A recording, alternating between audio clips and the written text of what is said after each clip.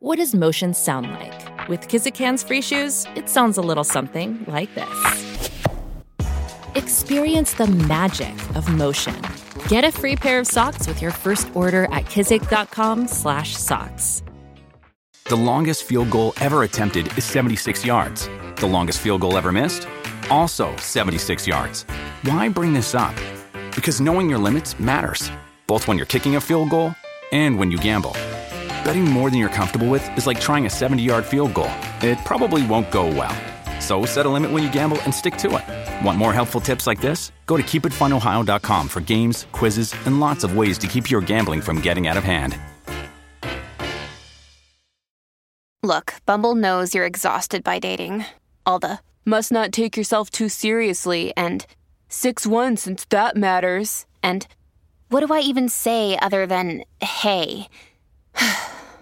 Well, that's why they're introducing an all-new Bumble with exciting features to make compatibility easier, starting the chat better, and dating safer. They've changed, so you don't have to. Download the new Bumble now. Welcome to the New Books Network. Welcome to the New Books in Jewish Studies podcast. I am your host, Ari Barbalat. Today, it is my hallowed honor to be in dialogue with Nancy Segal. She is professor of psychology and director of the Twin Studies Center at California State University, Fullerton. We will today be discussing her newly published book, The Twin Children of the Holocaust, Stolen Childhood and the Will to Survive, published in Boston by Academic Studies Press 2023. Nancy, it is an honor to be in dialogue with you today. Thank you, Ari. It's nice to be here. Can you kindly begin by telling us about yourself? What formative events in your life inspired your scholarly journey? Well, let's begin by just saying that I'm a fraternal twin. I'm a Jewish twin. And so I've been attracted to things Jewish and to things twin-like. And when I got to psychology classes as an undergraduate student, I was just fascinated with the nature-nurture questions, which twin studies can so wonderfully answer. I was also struck by the fact that my twin sister and I were so different growing up in appearance, but more specifically in behavior. And this fascinated me because we were raised at the same time by the same parents, had so many experiences in common, and yet turned out so differently. So my questions about how we come to be who we are really forced this career, and it's been wonderful. You can study twins at two levels. You can study them as a model for probing questions concerning human nature, but you can study them as a phenomenon in themselves, specifically their unique developmental issues. Now, when I was in California as a postdoctoral fellow, let me backtrack for a moment. I got my Bachelor of Arts degree at Boston University, got a PhD degree at the University of Chicago, and then did a postdoc at the University of Minnesota, where I worked on studies of twins raised apart.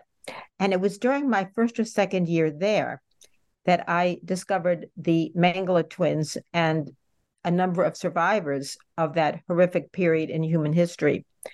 And I learned that there was going to be a 40th anniversary reunion of those twins held at Auschwitz-Birkenau, followed by a 3-day public hearing on Mengele's war crimes. And, Ari, I was just drawn to this. I just had to be there as a psychologist, as a twin, as a Jewish twin. And so while I was there, I took many, many photographs. And I'm not a photographer, but some of the photographs were just wonderful. And during COVID, I happened to be looking through my closet and discovered this treasure trove, this wonderful living record of human history. And Academic Studies Press was fascinated by my idea to publish this. And so the result is The Twin Children of the Holocaust. It's an annotated collection of photographs from that time, as well as some related events that followed. What inspired you to write this book? What message do you hope to convey to readers? There are a number of messages I'd like to convey to readers. The messages are that we can never forget that by publishing this compendium of photographs and reminding people of what happened, This serves as a really important warning to any future investigators who hope to do anything like this. I also want to commemorate the twins and to tell their life stories. We hear about the so-called Mengele twins, but what about the people behind them? How have they coped? Have they raised families? Have they found good jobs? Have they led meaningful lives? And that is also what I wanted to convey, the humanity behind the horror. Thank you for sharing. What are the primary themes in your book? What argument does your book advance? Well, one of the main arguments is that these children had to grow up quickly. They were young children, rudely taken from their parents and familiar friends, and thrust into this really atypical, abnormal, horrific situation. And they had to grow up fast. Survival was not just a matter of luck, it was also a matter of cunning and cleverness. And these twins devised some really clever ways of surviving. One twin used to go to the kitchen and steal bits of food and supplies because he was given that job to bring soup to the twin children, but he found this other thing to do on the side. And so another twin learned that his sister was brought to the hospital, a place where children never were released, but he managed to get in there by faking a toothache and got his sister out. So these are the kind of clever strategies these kids did. And when you talk to them, they talk about a stolen childhood, which is the subtitle of the book. And by going back to Auschwitz and seeing the other twins, it kind of rekindled a sense of childhood. Some people may wonder, why would you want to go back? Well, you want to affirm your self-identity, and you also want to bring your own children to the place of their grandparents' gravesites. What would you like listeners to get out of today's dialogue? I want them to really appreciate the people behind these stories. And I want them to keep in mind that this story is not over, that this is going to go on for a while, because these twins have children and grandchildren and even some great-grandchildren. And I think this story will be told. And of course, the second, third, and fourth generations are affected as well. So I also hope that anybody who is a twin out there or knows a Holocaust twin will get in touch with me. That would be very, very important. And I think, Ari, you have my contact information. Is that correct, on the website? Yes. Wonderful. Yes. Thank you.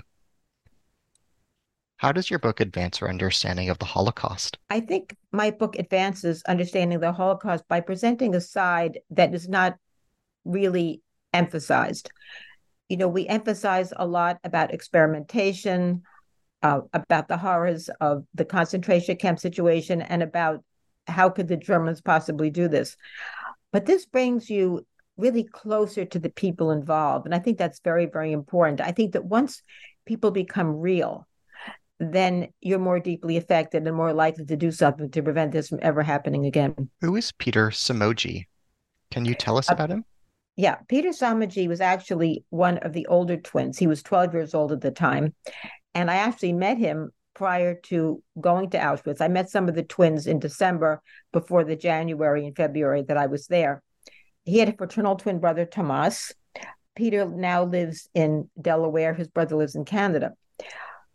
Peter was amazing. I met him at the home of another twin, and he suddenly pulled out a piece of paper and drew a map of Auschwitz, and his wife just sat there in disbelief because he never discussed this period of his life with her or with his children.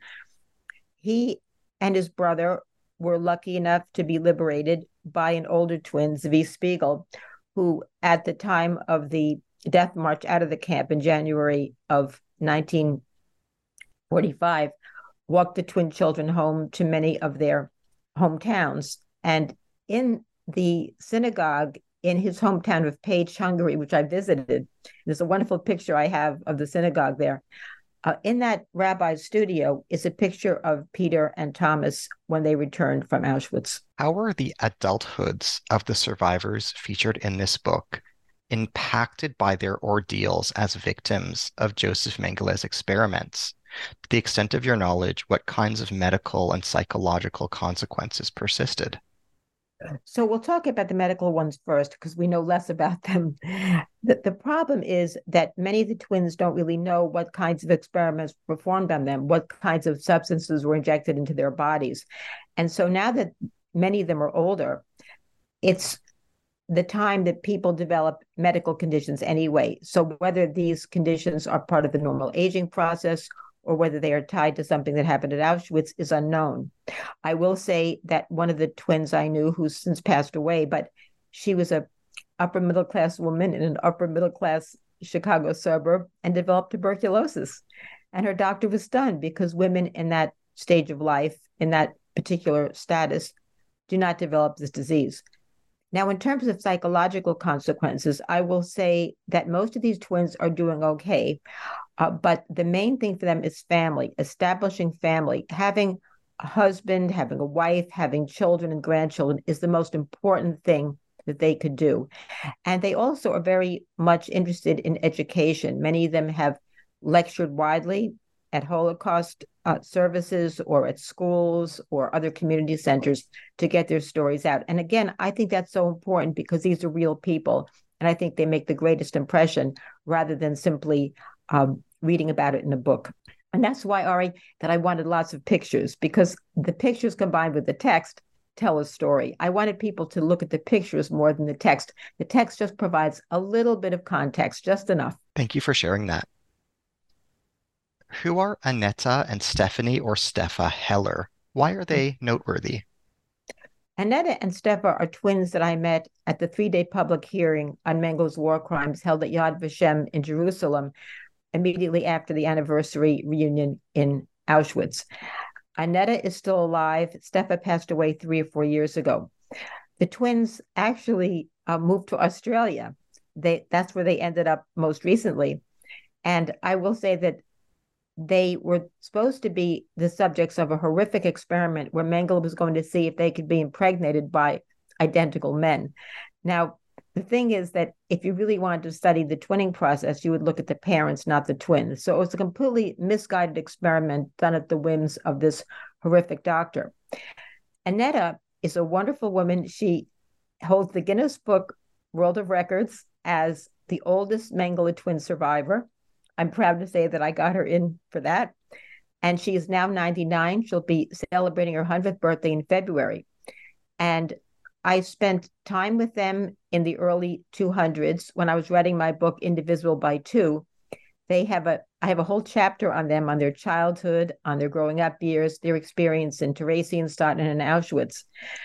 And then I saw them again some years later when I gave a lecture in Melbourne, where they live. But most recently, just a month ago, I traveled to Melbourne for 2 days to attend an amazing event that starred Annetta Abel. Annetta wrote a book called The Mosaic of My Life, which is absolutely spectacular. I'm almost through reading it. And I was invited to the book launch. Now, nobody really expected that I would come, but Ari, sometimes in life, there are opportunities that you must take. And I knew that I was going to go to this. And I was fortunate enough that they asked me to speak at the event. I was very honored to do so. I was just one of 3 speakers. And it was a wonderful, wonderful event attended by probably 100 people in a beautiful, beautiful Jewish center. The rabbi spoke, another one of Annetta's friends spoke. And I got to meet her family and her grandchildren. It was an amazing event and one I am so happy that I was present for. Wow, that sounds incredible. You can read all about it in the Australian Jewish News, and I'll send you that article. And you can maybe post it on the website and people can take a look.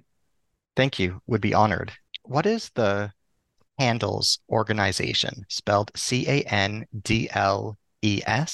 as an acronym, which stands for Children of Auschwitz's Nazi Deadly Laboratory Experiments Survivors Organization. Yes, who founded it? Can you describe its work? Can you tell us about its origins and evolution? Is it active today? Sure. CANDLES was founded by Eva Kor, one of the surviving identical twins. She's no longer alive, but she's the one who spearheaded this movement. And there was an active CANDLES organization founded in about 1984, 83 in the US, in Terre Haute, where she lived. And also her twin sister, Miriam Zeiger, who lived in Israel. So there were 2 main centers for CANDLES. CANDLES organized 2 or 3 trips to Auschwitz. I attended the second one. I think that was the biggest one. And it also organized an inquest in November of 1985 in Terre Haute to review the forensic evidence as to whether or not Mengele truly died by drowning. Now, there is the Candles Museum that Eva established in Terre Haute, Indiana, which is very, very active. It holds some wonderful educational programs. And in fact, I'm delighted to say that I'm going to be there September 23rd, talking about my book and meeting the staff of that museum. I'm very, very excited about that. September 23rd at 4:00. It's a free event. And they do have a number of very, very interesting educational programs. I should also say that the museum was desecrated once by people, and yet Eva rebuilt it, which I think is certainly to her credit. That's amazing. Thank you for providing that. Who is Renee Slotkin? Can you elaborate? Yeah, Renee Slotkin was a fraternal twin with a sister, Irene, or actually her original name was Renata. They were born in Czechoslovakia. And they came to Auschwitz with their mother and were immediately separated from her and from each other. And that was when they were 5 or 6. And then they were liberated in 1945, but they were taken by different families. Renata, the little girl, was taken in first by a Catholic Polish family and later sent to a Paris orphanage for Jewish children, ultimately brought to the United States through a program called Rescue Children and adopted by a family in Long Island. So her name became Irene Slotkin. And she told her new adoptive parents that she had a twin brother, Rene, who had been, and she didn't know this, but he had been taken in by a Czech doctor. The doctor had to leave to flee to Palestine because he was wanted for some political activity. So the little boy was raised by his sister. Well, when Irene was brought to New York City, there were photographs taken of her by Life magazine, 1947. And they were seen by the doctor who had adopted or taken Renee in. And he got word back to his sister. And the amazing thing, Ari, was that they were reunited when they were 12 and a half years old. And as Irene explained it to me, unfortunately, both of the twins are no longer with us. But as Irene explained it to me, they hadn't seen each other from age 5 till 12, but they recognized each other. And they both just really quietly embraced. That was the way they do things. Can you tell us about the event organized by Eva Kor at Indiana State University, known as the Candles Inquest, The Truth About Mengele? Who participated? What transpired? Yeah, well, the inquest was organized because in June of that year, in June of 1985, it was released that Mengele had died by drowning in 1979. He'd been living in a small town in the southern tip of Brazil. Some of the twins did not believe it. They felt it was just a hoax. They figured that Mengele would have access to all kinds of bodies to substitute for his own. And so this brought together a number of forensic medical specialists, some of the twins, some government officials to review the evidence. Now, there was really no conclusion based at this time, although all the evidence seemed to point to Mengele. I certainly believe that was Mengele. I felt that the evidence was persuasive. The only thing I objected to was that the people doing the analysis knew that they were looking for someone like Mengele. So they knew the height, they knew the weight, they knew certain characteristics about him. So it wasn't conducted blindly, which would have been a better methodology scientifically. But nevertheless, there's been quite a bit of evidence to show that, yes, Mengele did in fact die by drowning in Brazil. Who is Ephraim Reichenberg? Can you tell us about his story? Ephraim Reichenberg was considered to be a twin at Auschwitz, although he wasn't. When he and his brother Laszlo got off the train, they looked a lot alike, like brothers sometimes do. And the Nazis thought they were twins, and they said they weren't, but they were brought to the twins' barracks anyway. And the officers wanted to know why one twin had a beautiful singing voice, that was Laszlo, and why Ephraim did not. So they injected all kinds of substances into his throat, which caused difficulty breathing and swelling. And when he finally was liberated and moved to Israel, he had to have his vocal cords removed. And so he's no longer able to speak normally. He has to hold an electronic device to his neck. And ironically, it's a German-made device. Now, he came to Auschwitz. I met him. He's a wonderfully strong man. I thought it took a lot of courage for him to come in that situation. But I'll mention that there was another twin who showed up who was on dialysis. And I think that the drive to be there and to meet the other twins and to learn about yourself was very powerful. And so it overwhelmed any of the contraindications. Who is Menashe Lorenzi? Can you elaborate? Menashe Lorenzi was another twin survivor. I don't know if he's alive today, but he was at the time and came with his wife.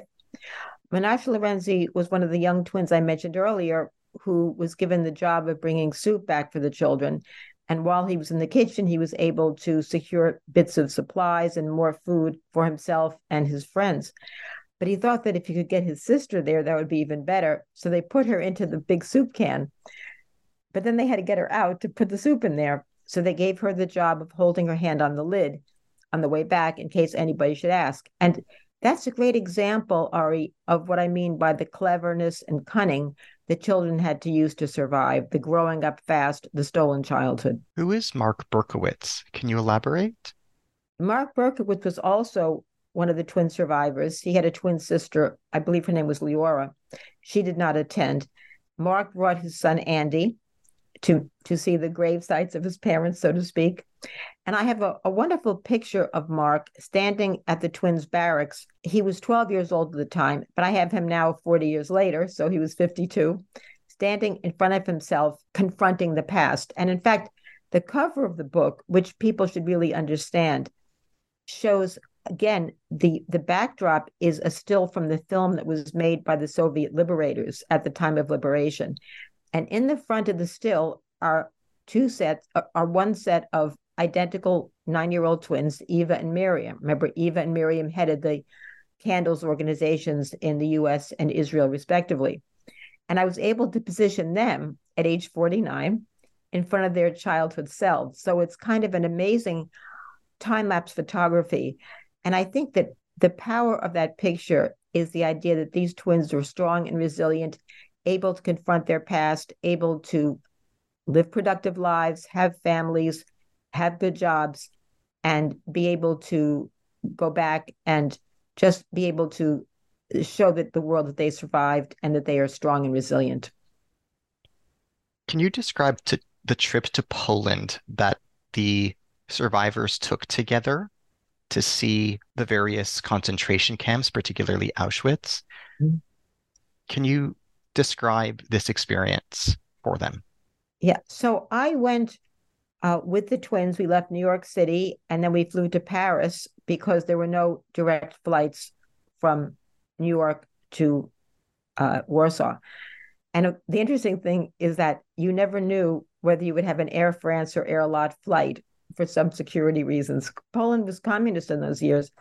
And we had an Air France flight. We had an Air Lot flight going there and an Air France flight coming back as we headed to Israel at the end of the event.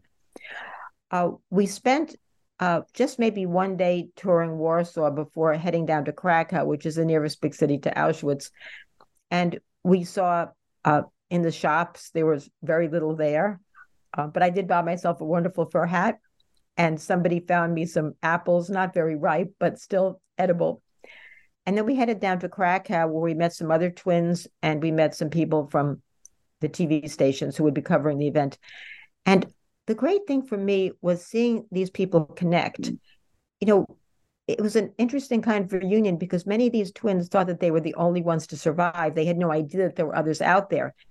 And some of them had tried to be parts of other Holocaust support groups and found that they were very unsatisfactory because their experience was so unique. They were children and they were twins. And so to meet other twins and to discuss their experiences, their lives without explanation, but with full understanding, was for them a real pleasure and a real luxury. What was the trip's itinerary? Can you tell us about the various sites that were visited? Yeah. So, as I said, we didn't really do a great deal in Warsaw prior to the trip. When we got to Krakow, we stayed in a hotel there and we were there for 4 days. And every day a bus would come to take us to the camps and we would tour various sites on the camps, the crematoria, the wall of executions, things like that. We spent more time in Warsaw on the way back, but I want to tell a story first prior to that. So two things that I did apart from the twins. With us on the trip were two Los Angeles Times reporters, Bob Dallas and Ron Sobel. And they were there to cover this event, but also to document the story of a couple who had left Poland, moved to Chicago, and then moved back to Poland. And so we spent some time in their small town looking at that. It's very close to the Czech border. And then we had dinner at an amazing restaurant in Krakow afterwards. I remember it was a very fancy place, and the dinners were about $3 a piece. And I think it was either Ron or Bob very grandly offered to pay the bill. So that was kind of funny. The other day that I walked away from the twins a bit was because I wanted to see the museum. There was a museum at Auschwitz where various survivors and some non-survivors contributed pieces of art that depict the human experience in the camps. And I took a number of photographs of those, which are in the book. As I was wandering out of there, I happened to see, of all people, Elie Wiesel escorted by Peter Jennings. And this was Elie Wiesel's first visit back to Auschwitz after the liberation. And I have the most marvelous picture of him in the book. It's absolutely extraordinary with his hair blowing back. It was amazing. And I often wondered if he knew about this event because I had met Peter Jennings' niece on a vacation, and I had told her that I was going to this. So it's possible she told her uncle about this. At any rate, the story continues, Ari. So I took this photograph of Elie Wiesel, and I knew that he was a professor at Boston University, but somehow I was compelled to give him the photograph personally. So I waited until maybe I'd be in the same city with him. And it turned out that he was coming to Minneapolis to give a lecture about the Holocaust.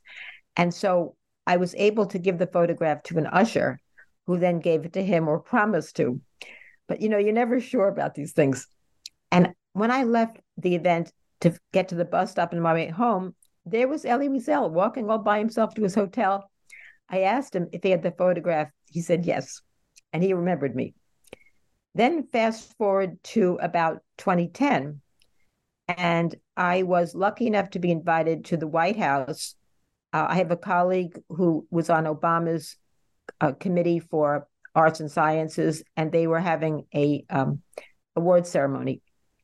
So it was all very exciting. And I had no idea that Elie Wiesel was going to be one of the honorees. And this time I was able to ask him if he remembered me in the photograph, and he said he did. So that's my Elie Wiesel story, divided into three parts. Now, Wow. Yeah, it was pretty amazing. Now, you wanted to know more about the itinerary. So we left Krakow for Warsaw by bus, and then we spent a day in Warsaw visiting various memorials and statues and things of that sort, which are all documented in the book.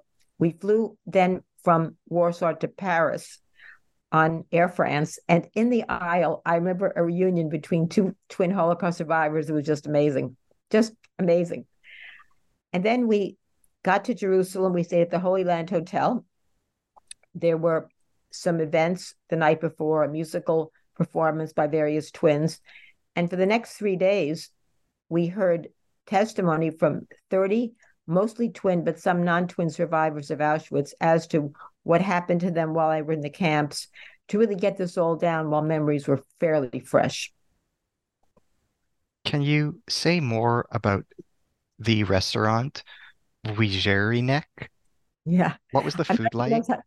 Yeah, What was the ambiance like? I'm not sure how you pronounce it, but that sounds close enough to me.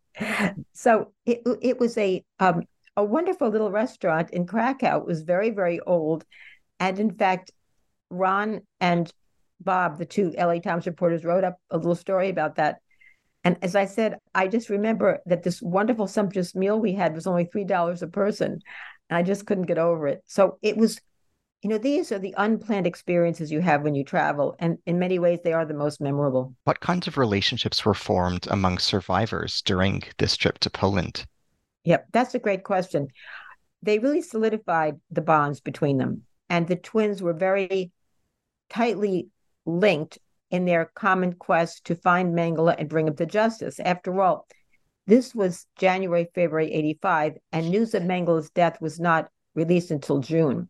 So the twins were very tightly bound in this common goal. Unfortunately, when Mengel's death was announced, then the bonds began to unravel because the common purpose was no longer there. And I think there was one more trip back to Auschwitz that Eva organized, but I don't think it was that well attended. I don't know for sure. Probably got a lot less attention than the one that I attended. And now there are some friendships that are maintained. I know that June Slotkin, who was married to Renee Slotkin, who we mentioned earlier, she maintained some ties with some of the twins. I maintain ties with her and some of the Slotkin children and with the Samajis and also with Annetta and Stefa.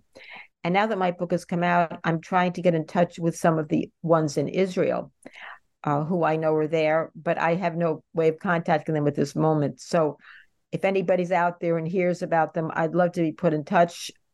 Again, I'm just going to say that my email address is nsegal, all lowercase, at Fullerton, FULLERTON.edu, if anyone knows any of these Mengele twin survivors. Thank you. What kinds of emotional responses were triggered by the experience of visiting Auschwitz-Birkenau on the Are you trip? talking about my experience? Among the twins who had visited Oh, during the trip, how did different survivors feel returning to Auschwitz-Birkenau? there was a mix, Ari. I think that the main thing was seeing the other twins, and that was a good thing. And the ability to be able to discuss their life events during dinner, during cocktail hours, after we left Auschwitz, I think that was also great for them. But of course, it brought back a lot of sadness because family members were no longer there. It brought back certain memories with startling clarity that I think some of the twins didn't realize would recover. So it was a mix of emotions, but the main point is that I think all the twins were glad that they went. I didn't say glad, I said say gratified. It was something they felt compelled to do, and I understand that completely. What kinds of emotional responses did you experience in Auschwitz?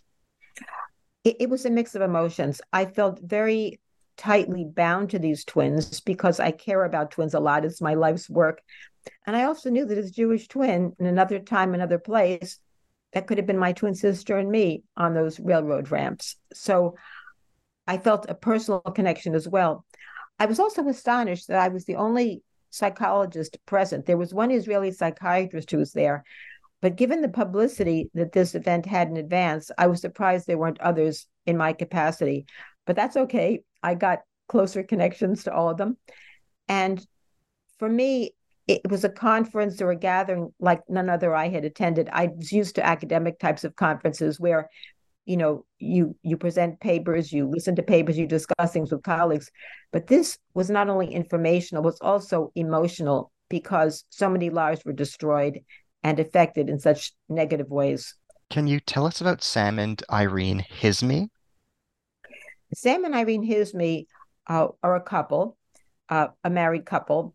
Irene is no longer with us. She was the twin brother of Renee Slotkin when her name was Renata. And she raised two beautiful daughters. And she and Renee put together a film called Renee and I, a wonderful documentary which you can watch online, depicting their experience. And there's some information about them.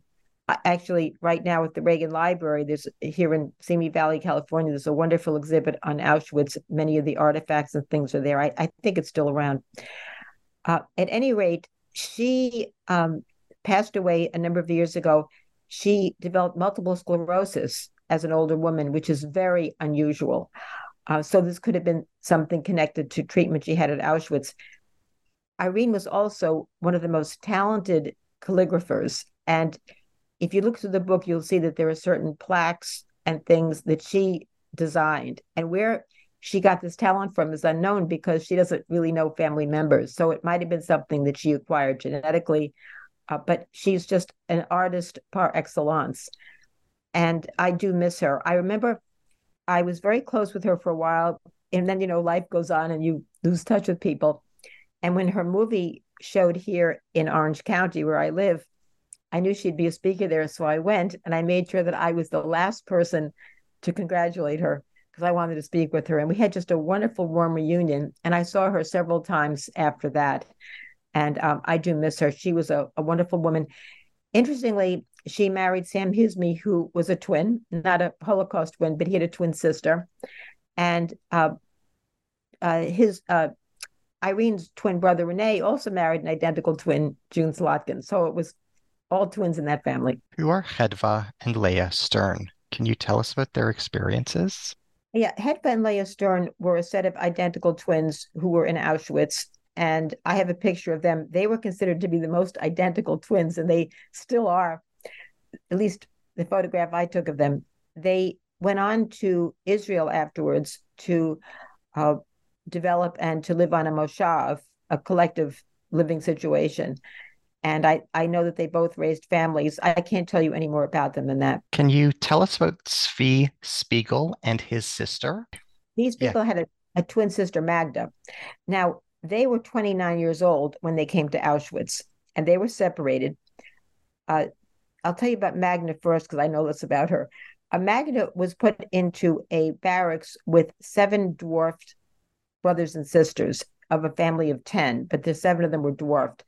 And her little boy was taken from her, so she was very emotionally distraught upon entrance to the camp. Zvi Spiegel was put in charge of the young twin boys, which meant he had to have them ready for experiments upon request. But he also managed to teach them a little geography and history, and he made sure they all knew each other's names. And he's the one who escorted the twin boys out of the camps into their hometowns at the liberation. He kept a handwritten list of all the boys who he had walked out of that place, and it's on display at Yad Vashem. I have a picture of that in the book as well. And during the testimony, one of the panelists asked if any of the twin boys were present, and there were 7 or 8 there, I think 8.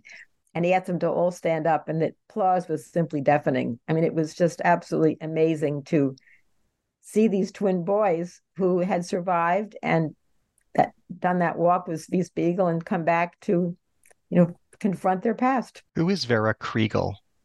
Can you tell us about her story? Yeah, Vera Kriegel was also a fraternal twin. She had a twin sister, Olga. And I believe she's still alive because I was searching her name on Google, and she had authored an article in 2021, pretty recently. And she and her sister and her mother were actually kept together because Mengele had an interest in the genetics of eye color. And he was fascinated by the fact that the mother had different eye colors than the twins, which is nothing very unusual. But again, it was whimsical research done for no particular purpose. And Vera described the fact that in one of Mengele's laboratories, on the wall, she saw eyes pinned up like butterflies with pins. And apparently what Mengele would do is he would take these human specimens and ship them marked special war materials to his collaborator, von Verschoor, at the Kaiser Wilhelm Institute in Berlin for analysis. Who are Jacob and Elias Malek? Can you tell us about them? Yeah, they were identical twin boys, very young at the time, only 3, and I don't know a great deal about them. They had older twin siblings who were, I mentioned a little bit more in the book, a male and a female pair. And I remember that at the Yad Vashem hearing, and I have this in the book, there was a man with a banner, kind of wearing a banner like an apron, looking for twins with a name very similar to the ones you just mentioned. Now, whether they were the same pair or not, I don't know. Those twins did not attend the meeting. But at any rate, people are still looking for people. I remember there was a man, Peter Greenfeld, who had a twin sister, Martha, and he came there specifically looking for her. Turned out she had passed away, and he was so disappointed that I think is the toughest part, when you hope so much to reconnect, and unfortunately you don't. Can you tell us about Arno Motulsky? Why is he significant? Arno Motulsky was one of the 7 distinguished panelists at the Yad Vashem hearing, passed away a few years ago, a brilliant medical geneticist. And I conferred with him on several occasions about the genetic underpinning of the dwarfism in that family from, I believe it was Romania, the ones who actually sang and danced as a troupe in their hometown, but were forced to dance naked for the pleasure of the Nazi officers, and also had to do so after having their teeth and their feces examined.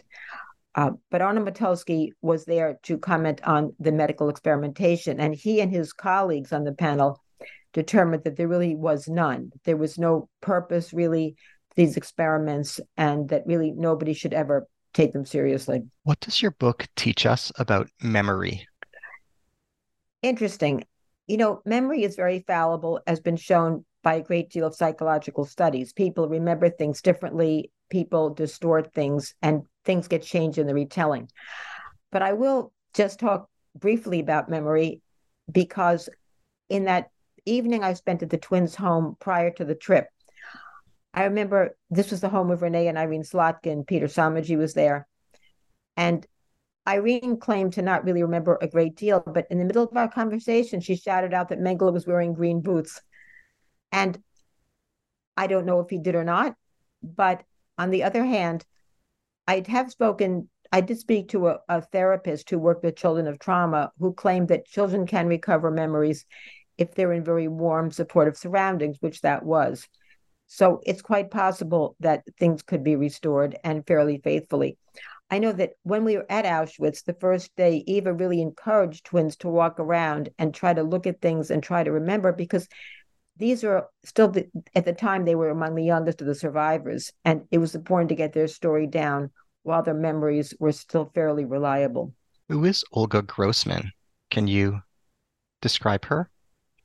Olga Grossman was a twin sister of Vera Kriegel. I don't know if she's still alive or not. She had a more difficult time than Vera. My understanding is that Olga suffered tremendously at normal family events, such as when your children grow up and go to school or go to the army. She suffered tremendously when family was separated, which I think is completely understandable. It probably brought back a lot of memories when she and her family members were separated, although she stayed with her mother for a while, and after liberation, they went to England together. But that was an unusual case. But certainly there were other relatives from whom she was separated. Can you tell us about Zahava Friedman? Why is she important? She was another twin who was at the camps, and I don't know a great deal about her story. Remember, Ari, that I was remember, Ari, that I was taking pictures here and there and everywhere, and I couldn't get everybody's full story. But I do have a little bit about her in there. And there is a journal of Holocaust studies that I reference, and I believe that she or her sister provided some testimony. So if you want the detailed stories of their experimentation, I would suggest that you look at that. Can you tell us about the children of the Ovici family? Oh, the Ovici family, yes. The Ovici family are the children of the family who had the dwarf children, the 7 dwarf children, the Ovici family. And as I said, they were the ones in a troupe called the Lilliput troupe that used to play back in Eastern Europe. They have written a book. Now, there were no twins among them, although I remember that Newsweek once said these two were twins, and I had to write in a corrective letter saying no, they were just sisters. But they were, in fact, sisters. And I remember at the hearing, one of them brought a son who was of normal human stature. And so when I asked Dr. Arnold Metelsky about this, he wasn't sure if the father was of normal stature or just short, but one of the sisters claimed there was a genetic anomaly there. So it's hard for us to know. How does your book advance our understanding of trauma? I think it advances our understanding of trauma because it shows you that twin children who at least have one another for support under these horrific circumstances can emerge, I won't say unscathed or unaffected, but can emerge fairly whole and begin to develop a new life. Not to say that they didn't suffer tremendously, because they did, but having their twin was one of the most important things that they could have. And they had to be as mindful for their twin brother or sister as for themselves, because if one should die, Mengele would automatically kill the other and compare the healthy and diseased organs. So I know that was having a twin. I mean, if you look at Annetta Abel's book, I mentioned her earlier, the one living in Australia who wrote The Mosaic of My Life, you can just see how important her twin sister was to her all of those years, beginning in childhood, in Theresienstadt, in Auschwitz, in later life. Who is Jerzy Poterjabowski? Can you say more about him? Yeah, he was one of the artists who constructed a piece of artwork that shows in the museum. And I was lucky enough to be able to tie all the artists to particular pieces of artwork through the help of the Polish staff at the Auschwitz concentration camp. They were very, very willing to help me in that respect. And so I was then able to get the life histories of, I think it was 4 different artists that I discuss. Can you tell us about Ava Kor and her role in the events that you chronicle? Yeah. Well, Ava Kor, of course, was at the center. She was the driving force of candles and of all the events that transpired since then, the Yad Vashem hearing, the inquest, and all of that. I believe she wrote a book about her experiences with somebody. I'm almost but it was a book for young children.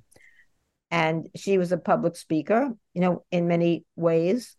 Uh, I know that she kind of forgave the Nazis, not something I think I would have done, but that was her decision. And I think that some of the twins didn't go along with that. In fact, I know some of them didn't. But at any rate, she did some very important things. And I think she needs to be credited for this museum. Can you tell us about Rachel Simpson? Why is she noteworthy? Rachel Simpson was also a twin in the Holocaust. She was one of the ones whose picture I got, but never really had a chance to talk to her in any great detail. Can you tell us about the opposite sex twins, Hova Brill and Moshe David of Israel? Yeah.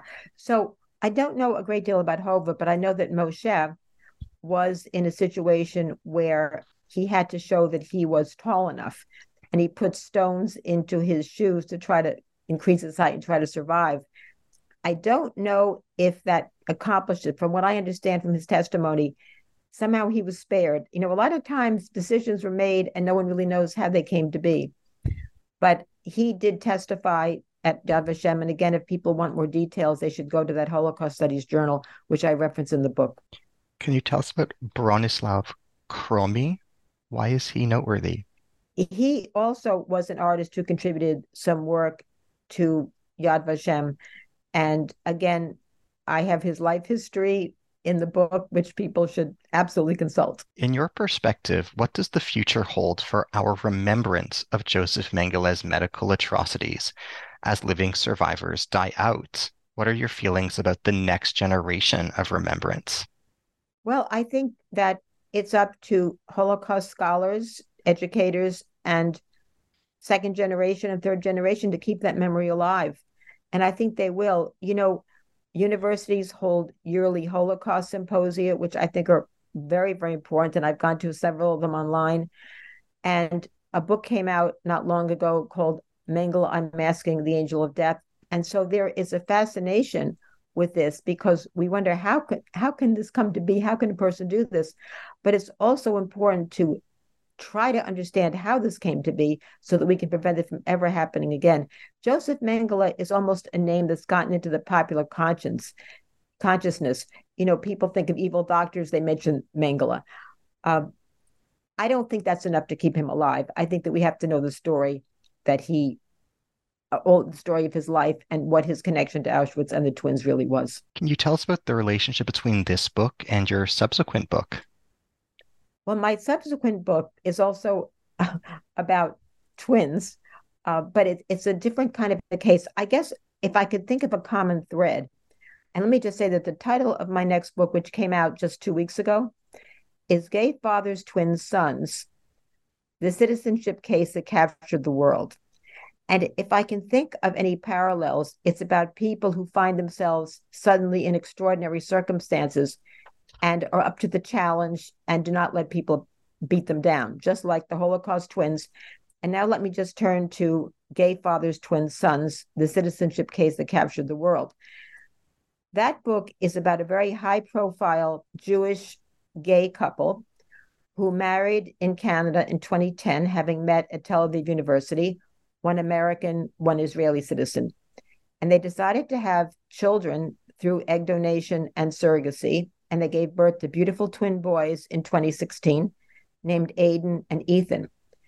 And it turned out that both men had contributed sperm to fertilize the eggs, and that the top 2 embryos, one was fertilized by the American father, and one was fertilized by the Israeli father. The trouble began when the boys were 4 months old in January of 2017, when they decided to relocate to the United States and went to obtain passports for their 2 twins. And the officer at the Toronto consulate, it was the US consulate in Toronto, I should say, gave them a series of very rude and intrusive questions that never would have been asked of a heterosexual couple, such as whose children are they? Where do they come from? Who's the father? Information that was intimate and private and was never supposed to be revealed to anybody. The only people who knew the identity of the children were themselves, their attorney, and the surrogate. And so they were forced to reveal this information. And the upshot was that only one child got a US passport and the other got a tourist visa, which threatened to tear apart this beautiful, loving family. They came to Los Angeles for a while, and their case was eventually taken on by Immigration Equality in New York City, which works pro bono on behalf of gay couples and people with HIV-infected couples who have citizenship issues. And they work pro bono in conjunction with a law firm, in this case, Sullivan and Cromwell, based in LA.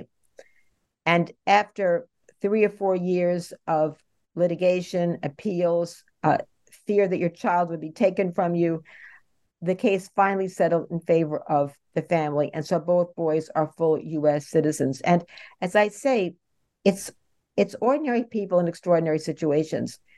They could have had an easy way out, maybe trying to get a green card for the little boy, but it wouldn't have been the same, and the boys would have been treated differently. These are twins born 4 minutes apart. To give one US citizenship and not the other is preposterous. And it was a real misapplication of the law because this couple was treated as though they were unmarried, when in fact they were married at the time of the birth. So at any rate, I think this stands as a fantastic example of how you can take on a system and you can win and you can pave the way and make life a lot easier for couples with similar situations who will come after you. What does your interest in this subject matter reveal about you? You're talking about my recent book. I'm very interested in timely issues, Ari. And when I first learned about this case, I read about it in the Los Angeles Times in early 2018. It had so many timely themes. It had family, it had twinship, it had egg donation, surrogacy, it had citizenship issues, family. I mean, so many, many things. And I just felt so compelled to delve into this. I think it was the twinship that drew me the strongest because, after all, I'm a twin researcher. And because I felt that in the litigation that I could at least see from the articles, the twinship angle, the idea of twins being separated, was not given as much play as it deserved. Since the book was being written and there was another year left for production, of course, I had to update the last chapter or so because of the rescinding of Roe v. Wade and what that meant for gay couples. Would marriages be annulled? Would children be taken from families? I mean, Clarence Thomas, if you remember, raised a whole set of issues and implications from this overturning of Roe v. Wade. And suddenly, same-sex couples were afraid, as I think they deserve to be. So fortunately, the Biden administration signed the Respect for Marriage Act, which guarantees certain rights and privileges for gay partners. Not everything, but it certainly was an important step. And I hope it is something that will continue. And my hat is off to Immigration Equality, Sullivan and Cromwell, and particularly the family of the couple, Andrew Devash Banks and Elad Devash Banks, and their children. And I should say that the timing of the case was also important because there were 3 other cases litigated at roughly the same time by Immigration Equality. They did not involve twins, but they involved mixed ethnic couples having children transnationally and the citizenship problems that they faced as well. Thank you for sharing and thank you for providing such detail. What do you see as some of the new trends in twin studies occurring presently in the world of academic research? Is there anything that you feel excited about or optimistic about? Well, there's always new trends and much to feel optimistic about. There are many new topics I hope to pursue. I'm very interested in twin relationships from many, many different angles. And the one that I'm very interested in right now, if you can imagine that identical twins marry and have children, and the children are not just legal cousins, but they are half siblings because they share a genetically identical parent. And I've been able to show that these twin aunts and uncles are more invested in their nieces and nephews, who are essentially their children genetically, than our fraternal twin aunts and uncles. I'd like to approach that now from the point of view of the children. How do they feel about their parent versus their aunt or uncle? I've also been doing a study on what the so-called biracial twins, something I've just started this year. And these are children, mostly fraternal twins, but some identicals, born to parents of mixed race. And so sometimes these twins end up looking very different, as if they're not even related, as if they belong to different populations. So I'm interested in tracking their life experiences and the parenting challenges that come with them. And I'm hoping to write a new book in the future. I won't disclose the title or the topic, but stay tuned. And I'm hoping also to develop a documentary film with an Emmy Award-winning producer about gay fathers, twin sons. I think it's a natural, and I'm just hoping that we can secure funding for this very, very important project that really needs to be told. Now, another new trend in twin research is that while we focused on behavior in the past, we are starting to move towards analysis at the molecular genetic levels, looking at the genetic underpinnings of certain behaviors. Many of my colleagues are doing that. I'm sticking to the behavior. I'm studying many more different types of behaviors, particularly twin relationships, because that's what I find the most fascinating. How can students and scholars in other fields of the humanities and social sciences benefit and grow from engagement with the field of twin studies? They can grow in many ways. In fact, twin research, the whole methodology and design, is infiltrating many fields, not just psychology and medicine, but sociology, economics, where you're looking at whether different jobs get you different earnings, as in similar for identicals and fraternals, job satisfaction, religiosity, and political science. All of these things that were assumed to be almost virtually environmentally influenced are starting to show genetic components. People's attitudes towards social issues. So twin research is informing our understanding of human behavior in so many, many different ways. And people who never thought about conducting twin studies are starting to gravitate towards them. Thank you for your contributions to the field of twin studies, and thank you for all the wisdom that you've shared with us in our dialogue today. I can hardly thank you enough for the erudition and eloquence that you offered to us and to our listeners throughout the course of our conversation. Thank you very much, Ari. Appreciate it. As we bring today's dialogue to a close, I am signing off as Ari Barbalat, your host today on the New Books in Jewish Studies podcast. Today, I've been in dialogue with Nancy Segal. She is professor of psychology and director of the Twin Studies Center at California State University, Fullerton. We have been discussing her newly published book, The Twin Children of the Holocaust, Stolen Childhood and the Will to Survive, published in Boston by Academic Studies Press, 2023. Thank you.